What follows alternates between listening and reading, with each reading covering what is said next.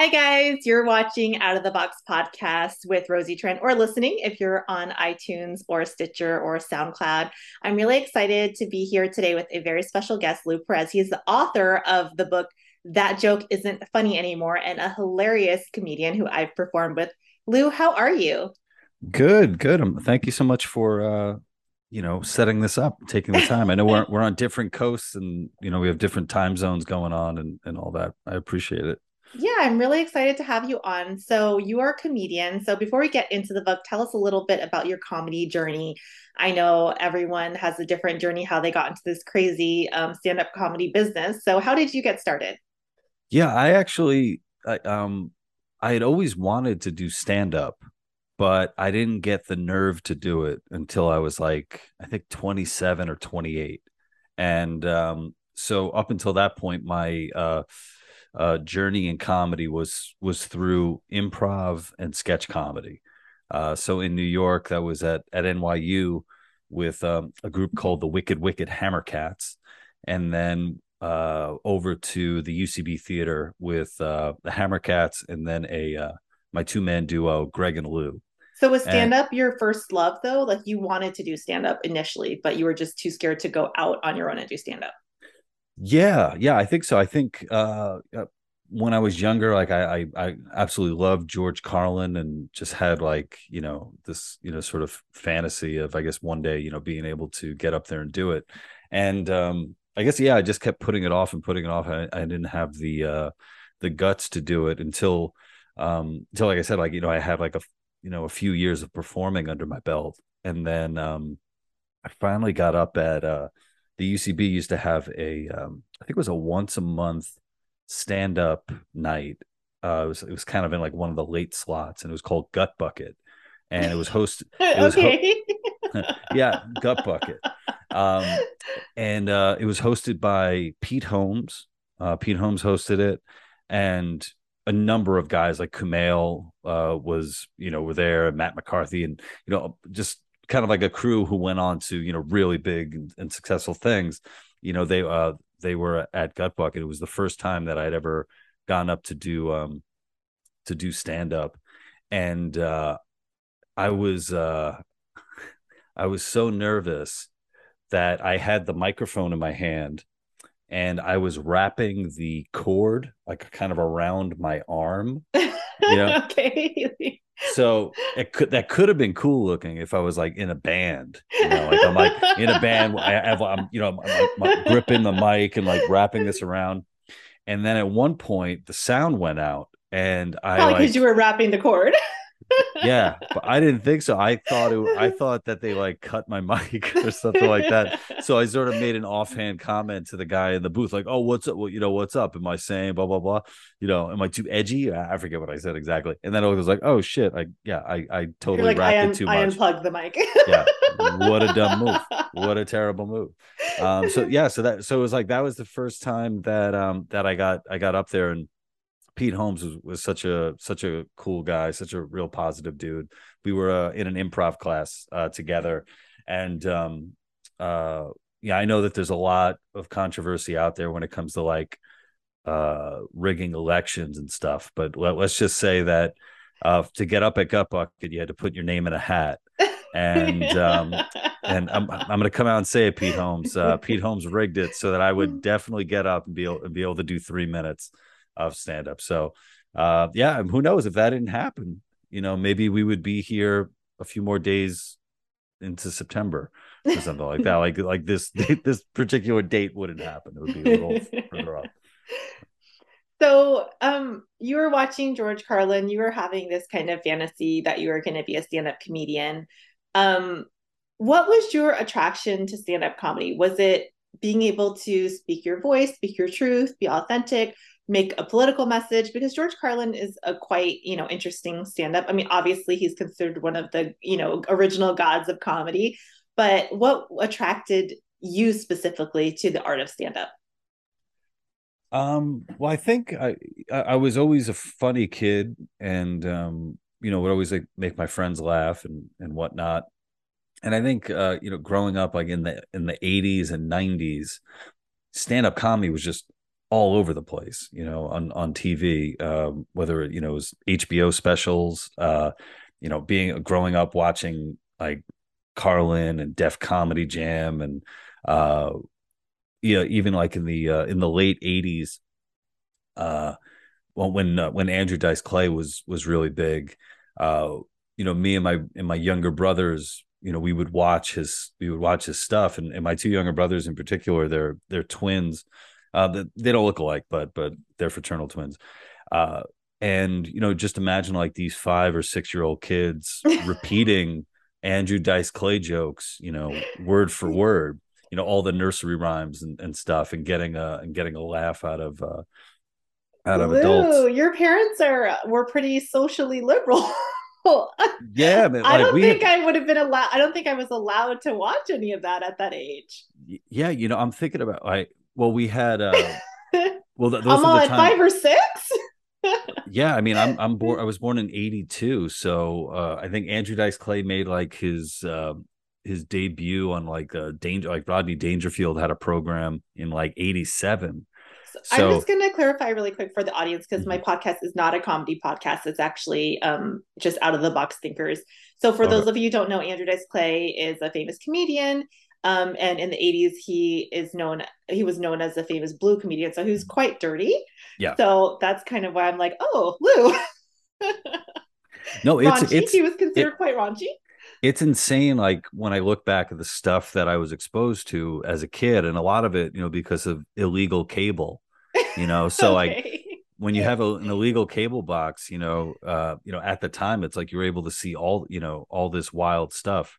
Um, and yeah, so I think that, that definitely has an impact on someone, growing up for sure. Yeah. So you grew up in the world of Dice Clay, George Carlin, again, for Eddie those, Murphy, Eddie yeah, Murphy. and Yeah. So again, for those who don't know who we're talking about, because actually, Lou, I was one of those people who didn't know what we were talking about. I was not a comedy fan growing up, as I was very censored. My parents were very, very strict. So I didn't watch any of that stuff growing up. Um, these are comedians that were just saying pretty much, Eddie Murphy's comedy special was called Raw. So I'm sure the right, listeners and watchers can assume what that was about if you haven't seen it. And, George Carlin was a truth speaker. He has this famous dirty words where he kind of like breaks the federal, the FCC or whatever. So these are very outspoken comics. Andrew Dice Clay was considered very blue, very outrageous. So that's what you grew up with. And I think, even though I did not grow up with that, even though we're similar in age, I think that is what comedy should be about, is expressing yourself, expressing your truth without censorship and freedom of speech. And even if someone doesn't agree, because most people probably didn't agree with what George Carlin was saying. It was really radical at the time. yeah, and I think too, I think there's so many different things that you can get out of comedy, and depending on what kind of comedians you want to see too. And I was really fortunate to grow up at a time where, like I said, like there was stand up everywhere. We also had just amazing sketch comedy everywhere too. Obviously there was Saturday Night Live, but then there was the Kids in the Hall, in Living Color. um Mad TV was The pretty heyday. good. Yeah, it was Yeah. pretty good.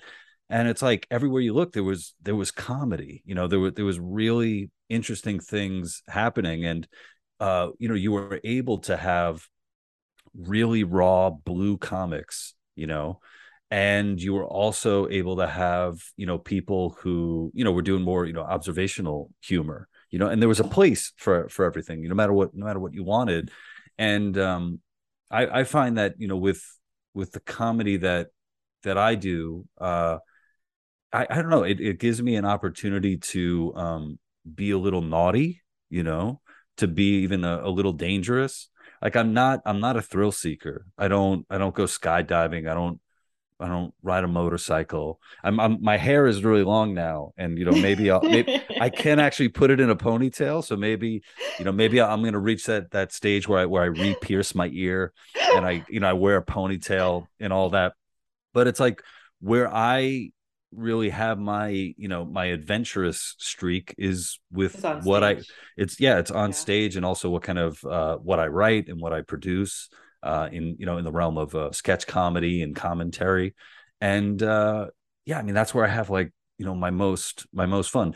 The idea of getting up in front of a room full of people and delivering a joke that you may have been doing for years, and for them it's the first time that they hear it, and they laugh like it's the freaking first time that they hear it. I mean, that is such a cool, experience. It is. And just so you know, I think I told you this last time I saw you, but I just watched the George Carlin documentary on HBO, and you do very creepily look like a young George Carlin. I know. I kind of look like George. You're starting to morph into him, so we'll see. My Okay. back is kind of oh, this is me, George Cohen. Yeah. Well, if I ever have a sketch where I need to cast a George Carlin, you can play the young George Carlin. Thank you. Thank you. I say that I want to be a George Carlin with muscles. That's what I want to be. And which I got to get back into shape because I've let myself go a little bit. So your book just came out this year. It's called Yeah. That Joke Isn't Funny Anymore. And it's kind of a reaction to this offensive culture that is kind of the opposite of what you grew up with and what I grew up with. And I just want you to talk a little bit more about that, because maybe some people don't really know what's going on with freedom of speech and with censorship. And I also want to discuss my own experiences, which we've talked about offline before. Yeah. I had an opportunity in writing a book to look back on like 20 years of doing comedy, which is just kind of insane. And it's like, if I didn't stop to look back, it's like I'd wake up one day and be like, wait a minute, how long have I been doing comedy? This doesn't make any sense. And a big reason, what sort of was the catalyst for this book was a piece that I wrote for the Wall Street Journal at the end of 2020, where I was writing in response to an academic paper that was done, basically a study on the growth of right wing echo chambers on YouTube. Okay. And it's like this is like, whoa, this is an academic study. You had people from like Harvard involved with this thing. And in the study, if you go all the way to the end of it, there's sort of a list of all these different YouTube channels and all these different categories. So there's like left and right and far left and far right. And when I looked at the far right section, listed there was We the Internet TV, which was the program that I was the head writer and producer of for like 5 years, and I'm also like the face of it. So You're like, whoa. yeah, it's like, whoa. You're like, when did I get radicalized? Yeah, exactly. And a number of friends had shared it with me, and my friend Noam Dwarman, who owns the Comedy Cellar, he shared it with me, and he said, you got to do like a responses. You should make a video or something. And at first, I was like, it's kind of it's kind of wacky, goofy, whatever. But So then you I were start. cited in the academic study. Yeah, Yeah, the channel, the the channel. brand that I am linked to forever. Before And we move forward, do you feel that you're a far right comedian? I no, I don't think no, so. no, Yeah, okay.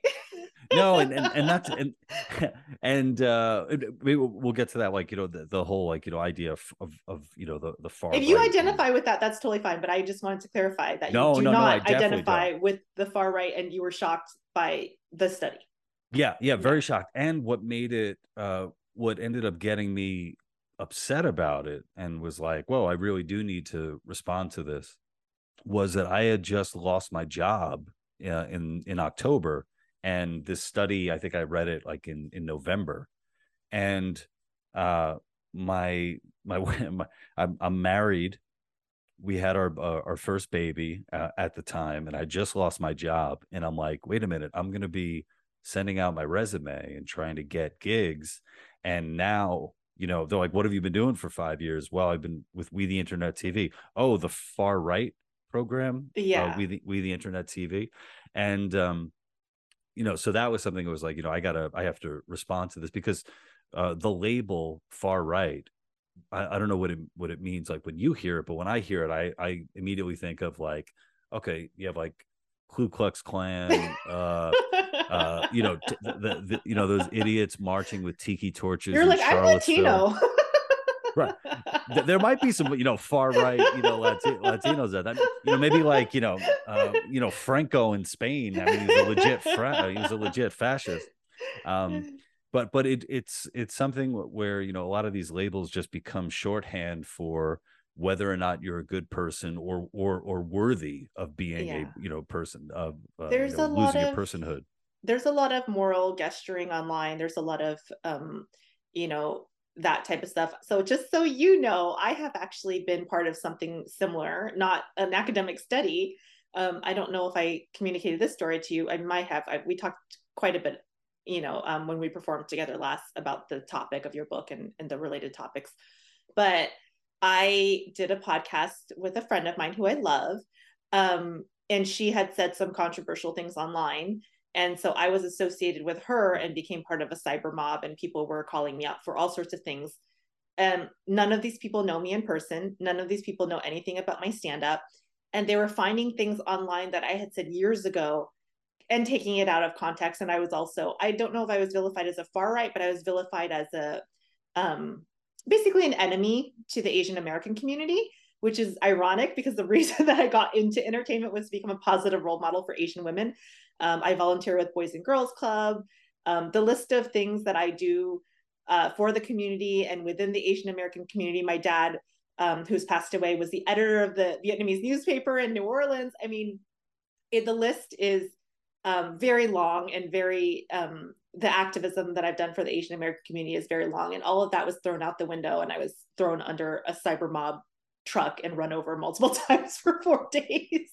Wow. Because of this one clip, and because a woke internet person who had a very large following, you know, branded me as an enemy of the state, basically. What did so you were like far right adjacent or enemy adjacent. I think that's how they put it. What did the person say, if you can repeat it, you know? So I And will repeat it. It's this is you very quoting. You're this is quoting. it's very innocent. It's very innocent. So the comedian friend that I did the podcast with is Esther Koo, and Oh, she okay. is quite hated in the Asian American community because she had a joke that Asian men have small penises. And it's a joke, and she's been vilified quite a bit for it. And I love Esther, and I'm not going to speak for her, but I do think she does antagonize the trolls a little bit online. And so that, you know, inflames things. I don't have that viewpoint. I've had many Asian boyfriends in the past. I don't have any With huge dicks and just huge, massive. yeah. Yeah, you can say anything on this podcast. I'll edit Okay. out anything that's inappropriate. But I've had many Asian boyfriends. You know, I'm an advocate to the community. The clip that went viral was a 30-second clip called "How to Get an Asian Girlfriend." And it was a clip with me and her. And in the clip, we just joke that, you know, you have to trim your toenails. That's the clip. That's it. And this Asian American male who is an alleged woke activist retweeted it and said, "This is exactly what's wrong, you know, with our community," or whatever. And we both got thrown under the bus. Again, I think Esther antagonizes a little bit more. I have Uh, never said anything derogatory at all. They found an old tweet that I had tweeted 5 or 6 years ago, where I said, "Oh, my iPhone just auto corrected one of my sentences to the word chink. What's it trying to tell me?" And they said, "You know, I'm the type of person that uses chink, you know, and makes fun of it and makes light of it." And it just went on and on for days. And I was bullied and harassed severely to the point of depression. But, you know, people don't care about that. You know, it's like if you have said something that is quote unquote offensive, I think people will take it to that level now online. It's really scary. yeah. Well. For one, I mean, I just have to say, if you know, if like one of the worst things you can say about, you know, one's community is that, you know, they need to trim their toenails. It's like, man, you guys are doing something really well. Like, wow, you guys are killing it. That's amazing. Oh, you know, something that I was wondering about is, you know, when you hear like the Asian community, it, like this, it almost makes it seem like Asians are a monolith, and I know that percentage wise, it's a pretty, small percentage of the population of the United States. But the idea that like somehow Vietnamese people and Koreans and Filipinos and Japanese and the Chinese all get along like that, Exactly. Stop they Asian just, hate among each other. yeah, it's I don't know, it's so weird like when these, coalitions are built, and I'm like, I'm not a historian, but the Chinese and Japanese have a really rough past with each other. Yeah. So the idea of like, So does uh, my you know, the Vietnamese. My oh dad's yeah, home was actually occupied by Japanese soldiers during World War II, and people in my family were tortured. So wow, yeah, it's a pretty deep history, but it just was sad. It was sad that something we said was taken so out of context, and it was sad that my association with someone who says something controversial meant I was a controversial person. Because anyone who knows me in real life and comedians that know me know that I'm pretty like tame and not that controversial as a comedian or as an online personality. And Esther is she's very I would say provocative, but mm-hmm. I have friends that are provocative. That doesn't mean I agree with them or that I am them or an extension of them. I have relatives that have different political viewpoints as me. I always got really upset when people would say, well, Ivanka Trump needs to disown her dad. I'm like, that's her dad. Like, You're right. my parents had completely different political views as me. I'm not going to disown them. I have to live with them for the rest of my life. So I think people are a bit extreme, but I want to talk about your book because it's so important, Sure, and sure. what you're doing is so important, and that the study and the book, and talking about what's going on with people getting offended and taking things too far.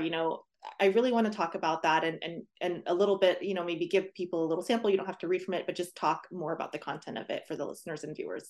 Sure, sure. Well, for one, sort of like what you're describing, people kind of questioning you or going after you for the relationships that you have and that you maintain. It's very much like kind of like a cult like way of doing things, where the Yeah. idea is like, oh, you have to separate yourself from your father, because he or he thinks terrible things, or you have to separate yourself from these friends that you've had. And I think that's one of the big things about cancel culture is you have a bunch of, you know, horrible people who will never treat you right or never treat you well, telling you to disown people who have treated you well and who you love. And it seems like, when I call it, kind of like cult like behavior, it's like, well, if they can separate you from the people that you care about, well, then, it's a lot easier to own you in different ways, to isolate you. Um, And a so lot of no, comedians have fallen into this. thing, Oh, but I right. remember, what was it? Shortly after Dave Chappelle's The Closer, Oswald did like I guess a stop. He did a I'm not going to work with him or something, right? yeah, he did a spot at Dave Chappelle's show and posted a picture of it. Like, I've known this guy for decades. And then I guess he got a lot of backlash. So then he followed that up with, I remember the picture. It's like it's like Patton Oswalt backstage, with, the stereotypical mirror backstage with like the light bulbs going all around the sides, and him like with a pad and a pen and writing this thing about Dave Chappelle, like basically, kind of, taking it to his so-called friend. And he said something along the lines of, I disagree with Dave that, I want to see a world where trans people are safe. And I was like, holy shit. The idea that you were going to say that Dave Chappelle wants a world where trans people aren't safe. Like, not only are you like you're a terrible human being just for saying that, but you're supposed to be a friend, this guy that you've known for all this long, for these years. And you see behavior like that, and it's just sickening on a, on a, I don't know, just on a human level. It's like to do that to a friend. But Yeah, I've seen that happen. There, as you know, there's been multiple comedy controversies over the years, and I've seen people get accused of things, yeah, and their friends just, drop them like flies. Like, oh, I don't know, I don't associate with him, I don't talk to this person, or I don't talk to her. Instead of being like, no, I know this person, I've known them for 15 years, they would never do this. or this is Right. being taken out of context, because there's such a fear that you will be rolled over by the media mob. And let me tell you, Lou, I have been misquoted on multiple articles of no consequence. So not even Mm. controversial articles, just like me talking to a reporter or talking to someone about something in comedy. Again, nothing of consequence, and been severely misquoted. So the ability to take some, and not from a vicious or mean spirited way, just misquoted. Maybe they heard me wrong, or they wrote it down wrong, or they forgot, whatever. And, or maybe they're exaggerating for the story. I don't know. In 3 or 4 different articles, I've done one for Christian Science Monitor, one for a local newspaper, completely misquoted. Mm. And so it's very easy to take things out of context.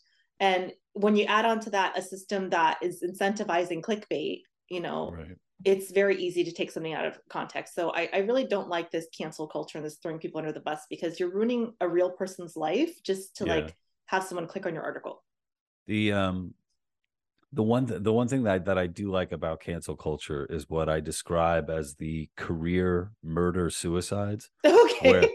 where where somebody either joins a mob or like whips up a mob to get somebody canceled, and then when they do that, people start digging through like their old posts and then find a bunch of stuff, and then they end up getting canceled, which is I forget, I forget the comedians' names, but it's happened a few times, like out in the public, and it's almost like within days, you know.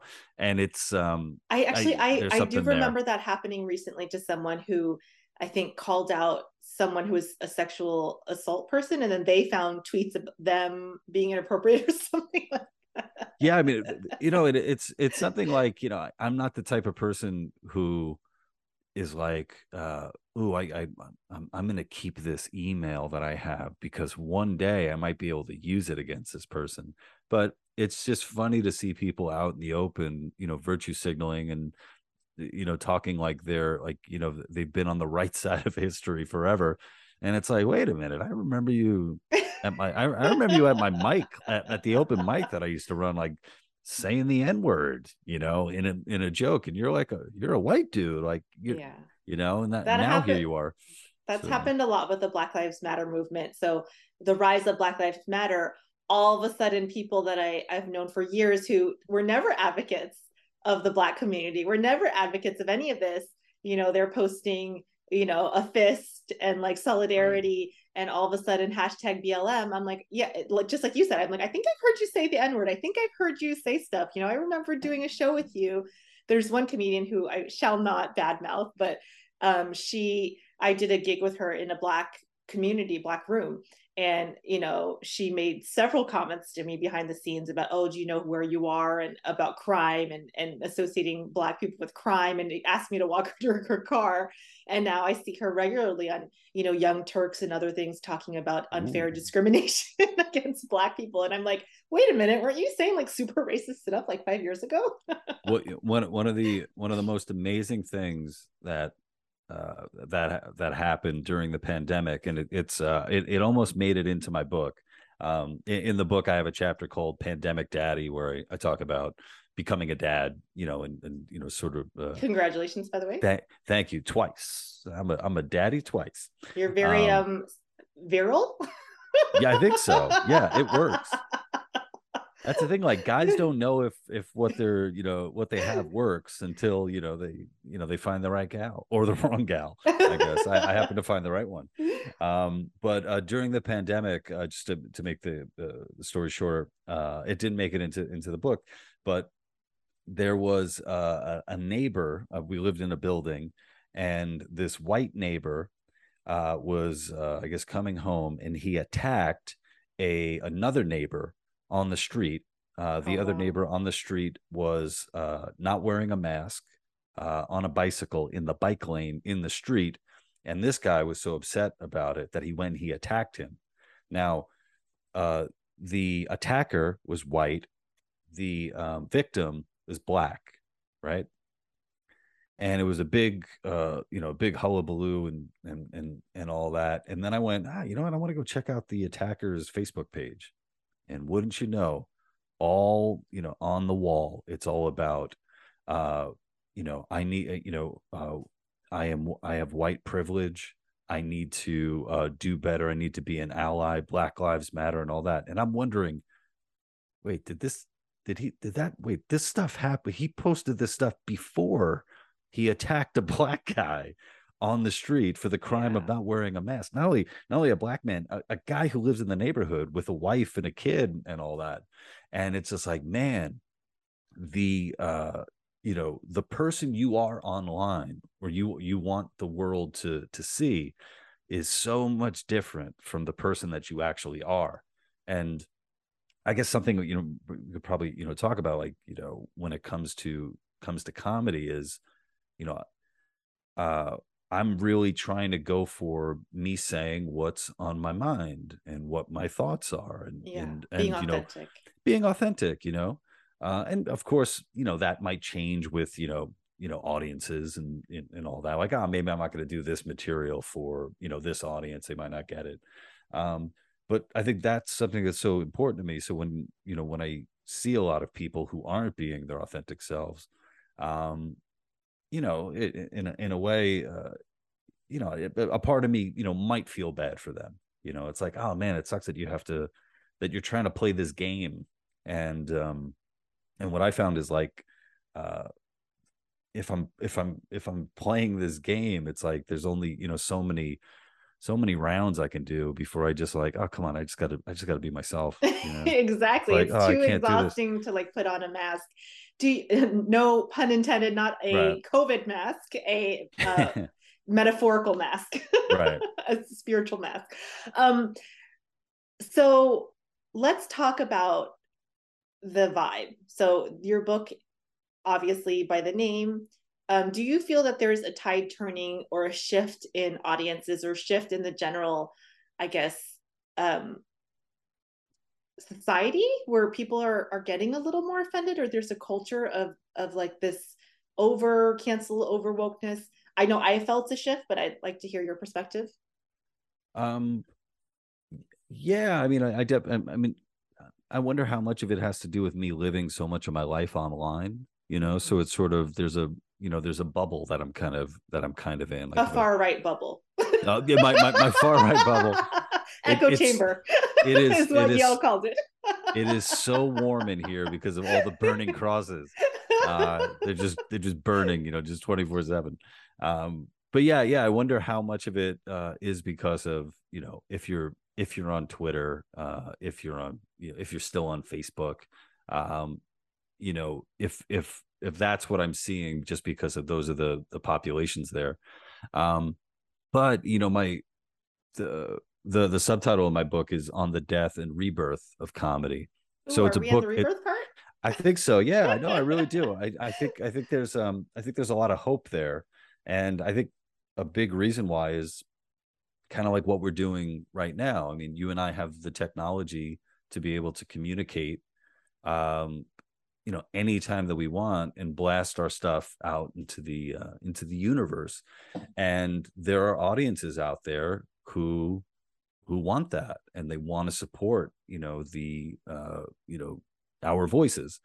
And I think that is something that is really going to save us. I think building those relationships between uh the comedian or the artist and their audience, and making it clear, like, we need each other, like, we really need to be supporting each other. And I've been really fortunate to have an audience that is so supportive. And you and I, we first performed together in Las Vegas at Freedom Fest, and it's like, oh, those are my people, and they didn't ask for anything to be cut or edited, or not to, um, for you not to be who you really are. And I think that's so important. I think I think you're right. I think there is an undercurrent, but I also think there is an overcurrent, which I hope ends very soon, because I've been doing stand-up comedy for 18 years. I've never in the history of my career been considered an edgy or offensive comedian. And I Mm. have in the past 2 to 3 years, which is really scary. I've never been awed at. I've never had people, when you do a joke and people go, oh, I've never had that happen. And I have had that happen in the past few years. I've had people say that I am offensive, which I've never had in Wow. 18 years of doing stand up. I'm pretty, I'm not a Bill Burr, I'm not a Dave Chappelle. I do have a couple edgy jokes, but I'm pretty safe, I would say. I mean, I do have dirty material, which um, a lot of comedians do. I'm not a clean comedian by any stretch of the imagination, but I have been considered offensive in the last few years by audiences, and that's been something that was really shocking for me. Is that yeah, and how do you feel about that? Like, do you feel kind of like, yeah, I'm kind of a badass now, or is I it is don't. So I'm a no? people pleaser. I like to make people, I do stand up to make people laugh and bring joy to their Right. lives. I mean, I hate to sound like, have you ever seen No, the I movie Trolls where like the Poppy, the super positive troll? yeah, no, but I got to stop you there. I think that's awesome. Oh, Because no, no, I really do think that's awesome because I think um and I go into this like in my book a little bit, I think that's something that we have really forgotten about is the idea of bringing laughter and joy to people's lives. I think there's been so much political politicalization of comedy, and at some point you turn around and you're like, wait a minute, someone just wrote like a 1,200 word think piece on somebody's, on dick jokes. yeah, on someone's dick jokes, or uh and it's like, wait a minute, where did we start? Oh, it started with a comedian getting up on stage and in front of a crowd, or putting something out online because they thought it would be funny. Yeah. And like the initial desire is to elicit that out of an audience. And I think that's something that it's really important to get back, Yeah. to find the I'm not here joy in to that. offend anyone. I'm not here to piss people off. I'm here to bring people together and make them laugh and forget about their problems. And I went through a huge transformation, Lou, because I used to do comedy for myself. So I used to do it for super selfish reasons.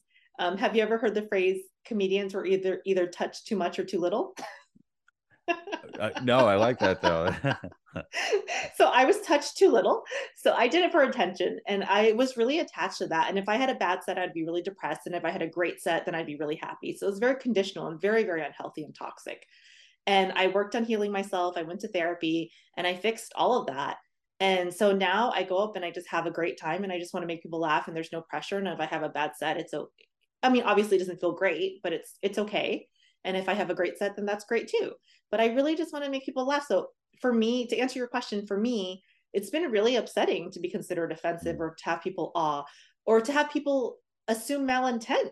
I did a Right. joke recently at a show, literally a week ago. I did a joke at a show, and I live in a majority Mexican neighborhood in Los Angeles, and I have a lot of Hispanic material because I'm an Asian girl living in a majority Mexican neighborhood. And so I did some jokes about Mexican people, which in normally Mexican people and other Hispanics love my material and get along with it. And somebody took it as malintent that I was making, like she took one of the audience members took it as I was punching down, kind of. And so I said the joke and everyone laughed. And then this woman in the audience goes, wrong audience, honey. And Meanwhile, because everybody was laughing. well, everyone was laughing. But because she said that, and I think people are very self conscious of being Mm. woke and being accepting of all, the people around her who were all Hispanic kind of stopped laughing. Like they were like, oh, maybe we're supposed to be offended by this. Oh, And the rest of my set, they kind of looked uncomfortable during my set. And I mean, I've started in the East LA comedy scene. I've been doing all Hispanic rooms most of my career and having a very positive response. And that was the first time I think in my career that that's happened. It was very upsetting. And because she took what I was saying as punching down and not that I'm an Asian girl within the Hispanic community. And I love it. Usually it's considered endearing. I make fun of it. I say, I'm chinita loca and I have all sorts of stuff. And the woman, because she took it as offensive because, that's what people that get offended do. And she made that comment very loudly and it affected the audience that was sitting around her. And it was very upsetting. So I think that we do as a society need to like loosen up. And I hope that this rebirth that you're talking about is on the way because I have been considered offensive the past 2 years in some crowds and I don't like it. mm. I'm not an offensive person.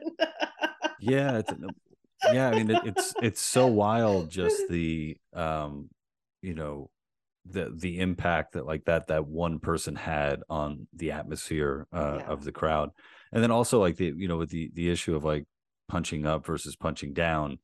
uh I mean, and now I'm just imagining like you having to like explain like, no, actually, like I'm Vietnamese. And if you want to talk about the hierarchy or whatever this is, like, you know, you guys have a country called Mexico, and, you know, we had to leave our country of Vietnam, you know, or you know, then it you know, I think there's material there for, I guess, like you know, like another think piece. Like, how is it that, you know, you know, you know, punching down Mexicanas versus, you know, Vietnamese. Um, but yeah, it's just so goofy, like trying to do like that, you know, can I get that formula, you But know, like just the intent that the woman would think that um I was someone who would punch down. It really, I think, shows the mood of the country. And yeah. like I said, I have a joke about being a bad driver. I know that's a little hacky, but I have had quite a few car accidents, and I You have are to make actually a bad driver, which is yeah, I that's have to hilarious. And make you're like, fun of huh. it. I have to Yeah. make fun of it. I'm Asian. I'm not trying to be a hack. I know it's a hacky stereotype, but I have to make fun of it because I'm Asian and I'm a bad driver. And again, that material has never gotten any oohs and ahs in the past. And recently I've had people, well, you can't talk about that. I've had people come up to me after, you can't talk about that. I'm like, well, I am Asian and I am a bad driver. Why am I not allowed to talk about that? Well, that's offensive. That's a stereotype. Well, it's not a stereotype because I'm talking about myself and it's true for Right. me. Right. And I've been told I cannot talk about that because it's offensive to Asians. And so Oh, I mean, you should say no. I'm a bad driver, not because I'm Asian, but because I'm a woman. Like that's, you know, just I don't. It's so wild. Like, man, I can't imagine being the type of like joke police, you know, yeah. who would, you know, get offended. Is it a generational thing? Like, do you notice it? Is it like younger people who are, I you know, getting think so. offended? So younger people I've noticed aren't getting offended, but they don't really. I don't know. So this might be not part of woke culture, but might be part of the internet culture, which someone has told me because a lot of younger people have spent their life online, and so they don't know how to interact. Is I've had a lot of people that don't know how or when to laugh, and I've come up to them after the show and talked to them, and they find me funny, but it's like they're so used to watching it on their phone or watching Netflix that it's like they don't know at a live comedy show literally how to interact. Does that make sense? Yeah, yeah, no, but it's almost like a component of like the kids who've grown up watching pornography, not knowing like what to do when an actual real human being is in Yeah. front of them. Like, So I think that is this I haven't porno is had offensive. I haven't had that experience of people of younger people being offended. More so I've noticed they don't really know how or when to laugh Wow. at a live show. And so that's really bizarre. But I have noticed obviously I'm a person of color, but other people of color, minorities, seeming to be more on guard and more offended. And I think there's this fear since the Trump era that everyone's racist and everyone hates you all of a sudden. And I think that's just silly. I actually don't think America's a racist country. I think America's a diverse country. And when there's a lot of diversity, then there's conflict because there's different types of people. And I think that's a positive.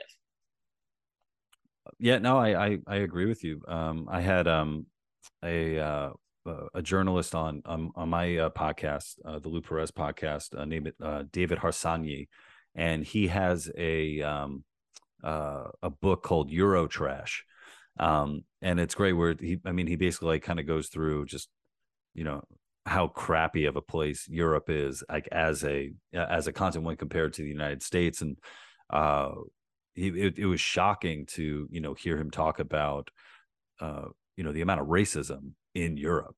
You know, I Yeah. mean, these the stuff that happens at like at soccer games is just insane. Like people, you know, throwing bananas at the African players and stuff like stuff that just would not fly here. Um, and yeah, I mean, my dad's from from Argentina. He's a butcher.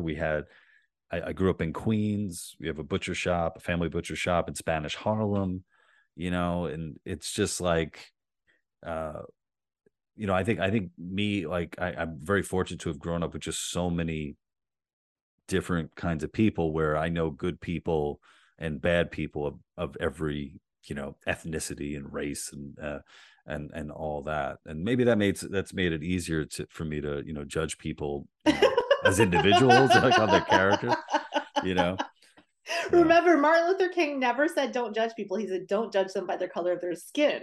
Right. He said judge them by the content of their character. He said it's okay to judge people. Right.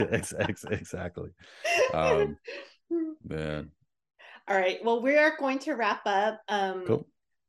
Did you want to say anything else about your book? How can people get it? How can people find out more about Lou Perez? I think Martin Luther King would want everybody to read my book. You gotta read this book. Read it twice. Yeah. Well, I would say that, I think, you and I, performing live, we both know what it's like to step onto a stage and a room is quiet, and you speak into the microphone and you make that room go from quiet to laughing.